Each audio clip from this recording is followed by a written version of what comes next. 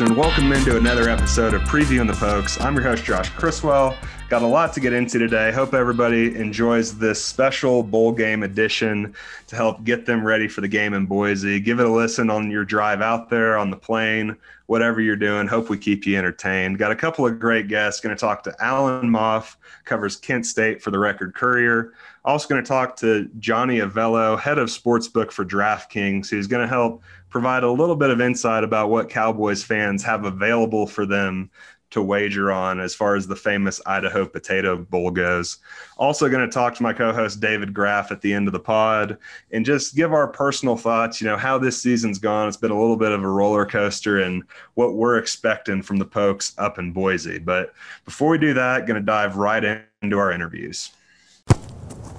Joined right now by Alan Moff of the Record Courier, covers Kent State out there, does a great job at it, and he's going to come on in and help provide a little bit of perspective on the team squaring off against the Pokes next week in Boise. For you, I think the first thing that I look at whenever I look at Kent State's season is, they had those 3 Power 5 non-conference opponents, got off to a little bit of a slow start as, I think anyone would have expected with that schedule, but 6-2 in MAC play.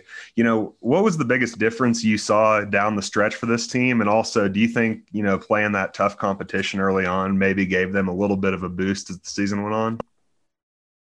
Well, that's something that they've done the last several years is play those 3 big Power 5s to kind of support the program.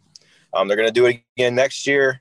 I think, when Coach Lewis came in, you really have I'm sure he'd rather not do that, obviously, but it kind of goes with the territory. He knew it was coming, and they've tried to make the best of it. Some of the coaches in the past have kind of tried to really just get through those games healthy, and obviously that's a big thing that they're trying to do still, but yet they try to be competitive. They try to win those games as best they can. So, I do think they took, they had some moments in each of those games, and they took some confidence out of that. But obviously they were able to pretty much get through those games relatively healthy, and that's a huge part of it. And then once you get into conference play and, the nothing you're going to see is going to surprise you or overwhelm you or anything like that after you played those 3 games. So, they're very confident once they get into conference play in general. There were no teams in the league this year that were, top 25, anything like that. It was all, pretty level competition. They were able to do some things and, especially offensively, which I'm sure you've done any homework at all. These guys, they like to play fast. They like to score quick, and it's kind of what they do, and pretty effective at it overall in the MAC season. Right. You talk about playing fast, playing quick, and I don't know if anyone benefited from that more than quarterback Dustin Crum. Almost 3,000 passing yards, over 600 on the ground, I think 27 total touchdowns. For an opposing defense, what's the biggest threat that he presents? Just his ability to do anything, basically. They put a lot of it in his hands. They'll have a play called, and he just kind of goes up there and he sees what he sees and he runs a play based on it. Makes it tough to defend because they don't even know what they're doing when they come to the line. So, and he's just a very smart guy who can run that. And more times than not, he'll pick the right play. And they obviously have some weapons around him as well. But, basically he's just able to do, he throws the ball downfield very well. Didn't work out so well in the MAC championship game. Their downfield passing attack just kind of wasn't clicking. But in general, he throws a nice deep ball. He's he's a strange runner. When you watch him run, you're sitting there thinking, what just happened? He got 10 yards. He just takes these long steps. He's kind of smooth, pretty instinctive runner. He doesn't you look at him like, oh, you're just wild with his athleticism or anything, but he just always seems to fall forward. He always seems to gain yards and kind of the uniting force on that offense. They all kind of feed off of him and just really able to do some really special things. Really the last 3 years is his 3rd year as a starter. And, their offense was, one of the worst in the country for several years before he took over. And since then, obviously they've been one of the best. Right. And you mentioned those playmakers surrounding him, top offense in the MAC during conference play. Who are some of those maybe unsung heroes of that unit? Well, they got 2 running backs that they kind of like to, Marquez Cooper is definitely their one, but Xavier Williams is also a really explosive, kind of a smaller but really quick kid that they'll bring in, and he'll get his share of carries as well. Cooper's kind of more of an all-around guy, pretty powerful runner.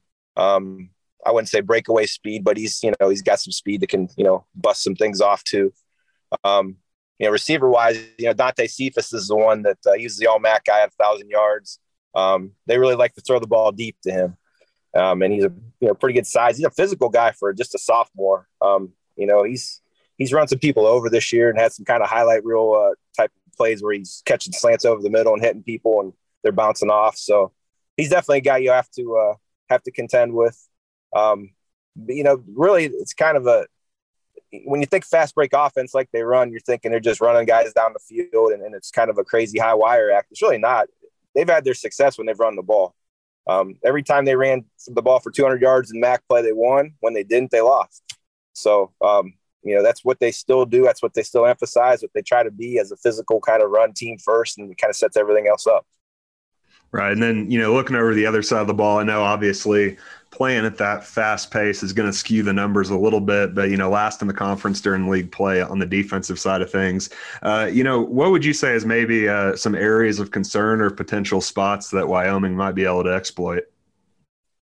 It's the same thing on defense. They try to stop the run. Very mixed results this year, obviously. The one thing I would say about them is the scheme they run defensively. They have a lot of undersized defensive linemen. They basically have one big guy that's over the nose. He goes about 330. Everybody else is small. And obviously the teams that have had success with them had very physical offensive lines that could just kind of shove them around a little bit. And they have a really hard time with that.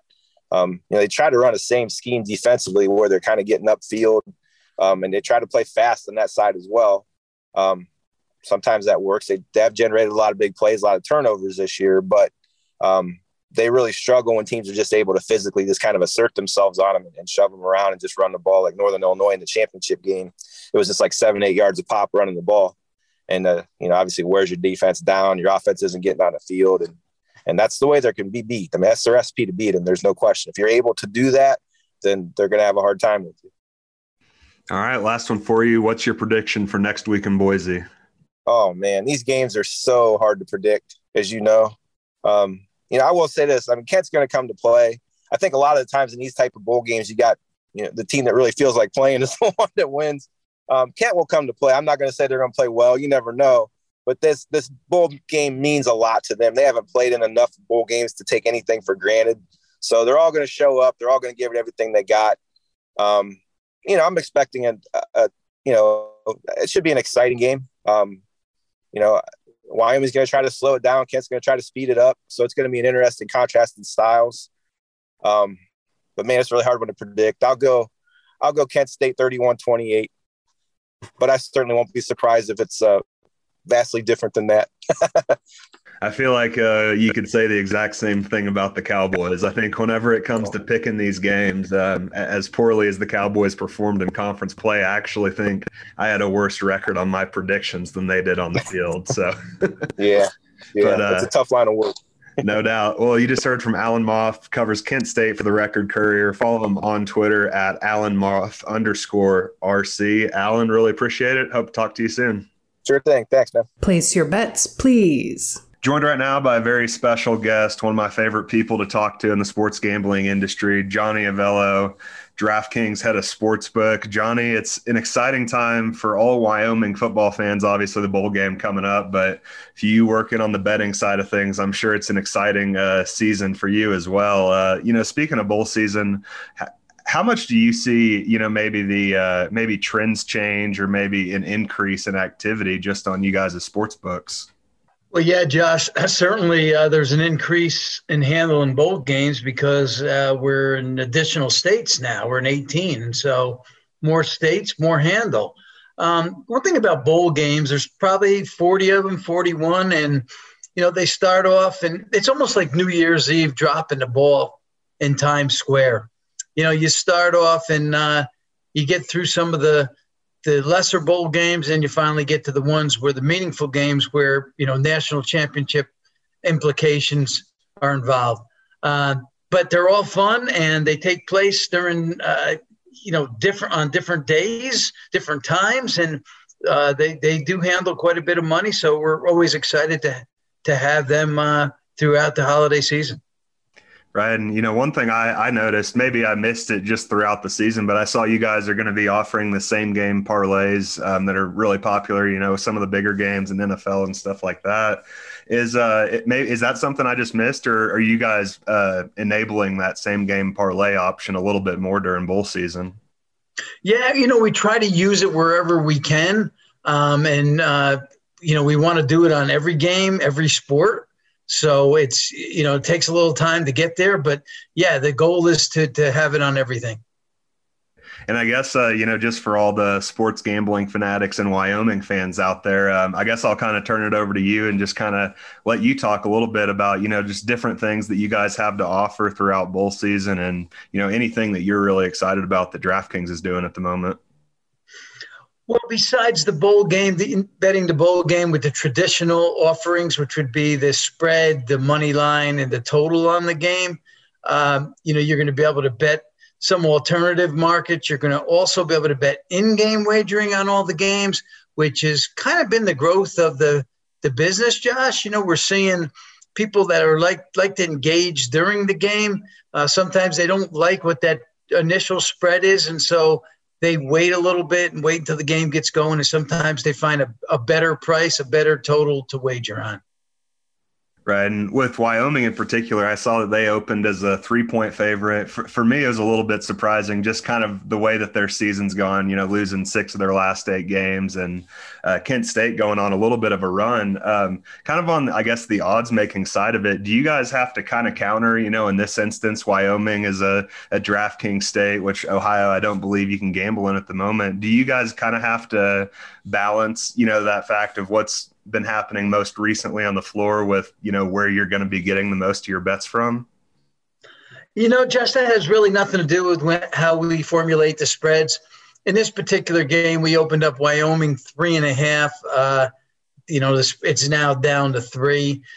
You're right. Wyoming hasn't had the greatest year, but Kent really hasn't either. I think Wyoming did win maybe 2 of the last 4. Now, one thing about Wyoming is that they've only been in maybe 15, 16 bowl games since their existence. But when you look at the last 3, they played those games pretty tough. They've won this Potato Bowl before, a few years back. They are familiar with this site. So that is one advantage they do have over Kent State. And I do believe that, over the course of the season, they do play against some, quality teams, maybe to get them ready for a bowl game like this. Right. And, for you this time of year, I'm sure it might be a little bit, I don't know if nerve-wracking is the right word, but it's kind of coming up on that time where you're getting to the championship as far as futures odds and things like that. Are there any teams in particular that are maybe a notably big liability just on kind of the handle and amount of bets side of things? Well, on the college side, the Alabamas and the Georgias, they seem to be in that mix every year. And so, both of those teams were bet on the future side. On the pro side, Kansas City and Tampa Bay have been popular choices now for a couple of years in a row. They seem to take the money before the season starts and during the season. One team that has taken some money, I would tell you, that during the last maybe 3-4 weeks has been the Patriots. They've been a popular choice because of the run they're on, winning probably 7 games in a row or so. So teams customers like to bet teams that are hot and see if they can carry that momentum into, championship time. Right. And, just going back to Wyoming a little bit, definitely a bit of a different dynamic than a lot of states, lowest population in the country. But, what are some of the, biggest takeaways you've had from gambling being live in Wyoming for, about 3 months now? It is a small state as far as, small state just in general as far as the amount of people that live there. But, I would say it's for the amount of people that live there, it's equivalent to other betting states. People do like football. They do like to bet Wyoming. And so, that is probably the most popular choice in the state. But it'll grow. And, Wyoming gets to wager on all the other events that we'll have throughout the year. They'll be able to get a piece of March Madness, which is a really big event, as well as we get into, baseball season and some of the other events that happen during the course of the year. So it's an extensive menu. Wagering is still quite new there, and I think everyone's still getting used to it. Right. And, I guess just, one last question I have for you. You've had a good bit of time in this industry, I think over 3 decades, if I'm not mistaken, kind of been on both sides of it, with DraftKings being very mobile heavy. And then I know you're at Wynn in the past before that. But for you, what's this been like just for you to kind of see the way that the sports gambling industry has evolved? I imagine it's night and day from whenever you got started. Yeah, I'm really enjoying it, Josh. Being from Las Vegas, working in a bricks and mortar location, and thinking about where sports could have gone, back about 5-6 years ago. Never thought it would get to this point. It's certainly going to go a lot further than what I was even thinking at that time. But it's exciting to be in an industry and with a company like DraftKings, where we continue to bring on new states. Being a tech company, a lot of new and creative and innovative ideas. So, pleasure to be in this business still after all these years. Well, Johnny, I really appreciate it. But before I let you go, is there anything that you want to share out there for all the listeners? I think we covered it pretty much, Josh. Just have a happy holidays to all the listeners, and good luck on your wagers. All right, now as we do every week, going to close out the show by talking with my co-host David Graff and just kind of give our thoughts.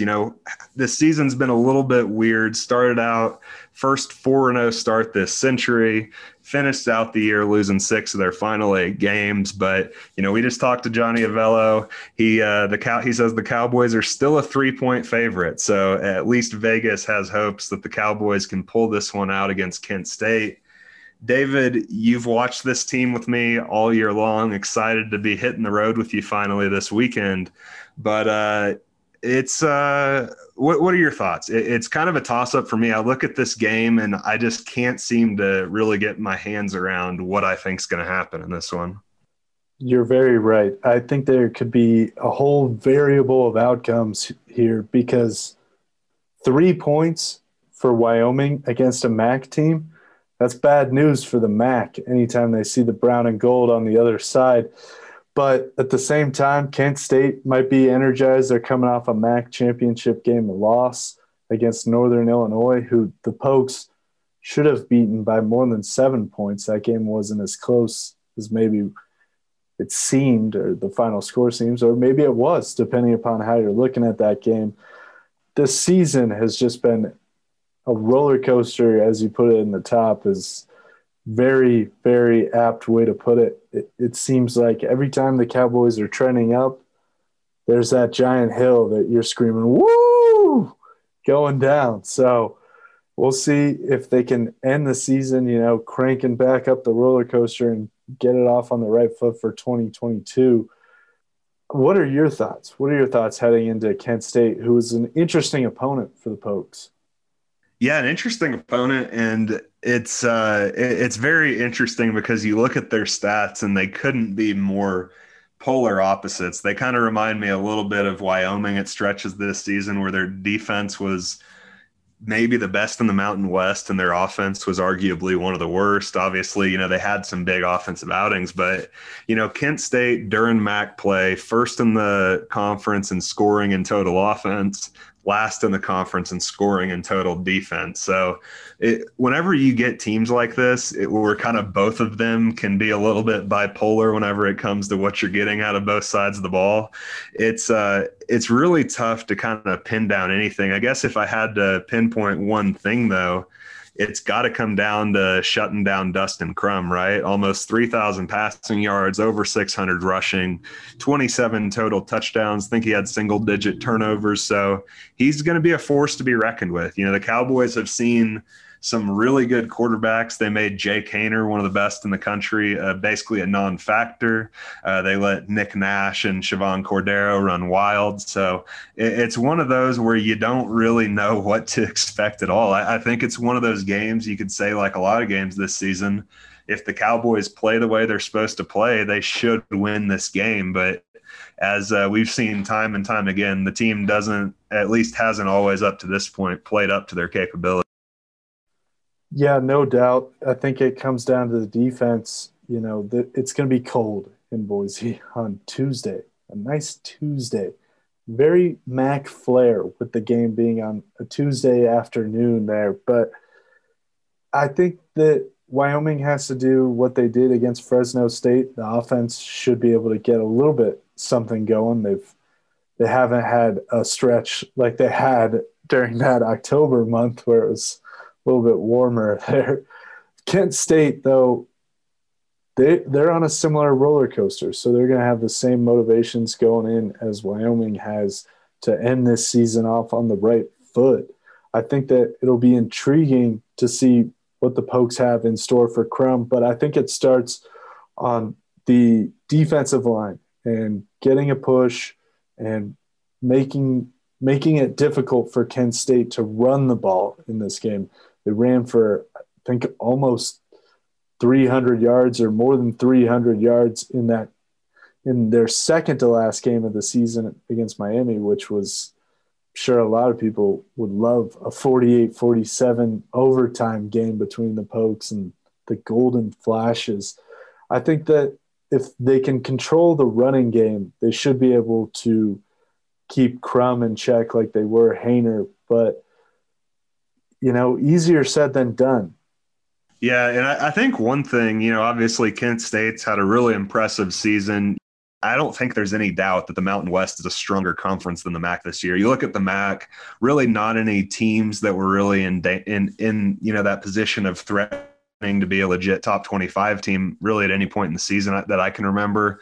And then you look at the Mountain West. I mean, obviously teams had their success fluctuate over the course of the season, but there were points where, Nevada, Fresno State, Utah State, and then obviously San Diego State. I think all of them at some point in time probably could have made a case that they deserved a top 25 ranking. Obviously Wyoming didn't play San Diego State or Nevada, but I just think that they've been going up against a more consistently higher level of competition. So I think that's one thing that might work in their favor a little bit. A lot of people are disappointed, and rightfully so, about the way this season worked out. But it's also been, in my opinion, a pretty strong year just for the Mountain West as a whole.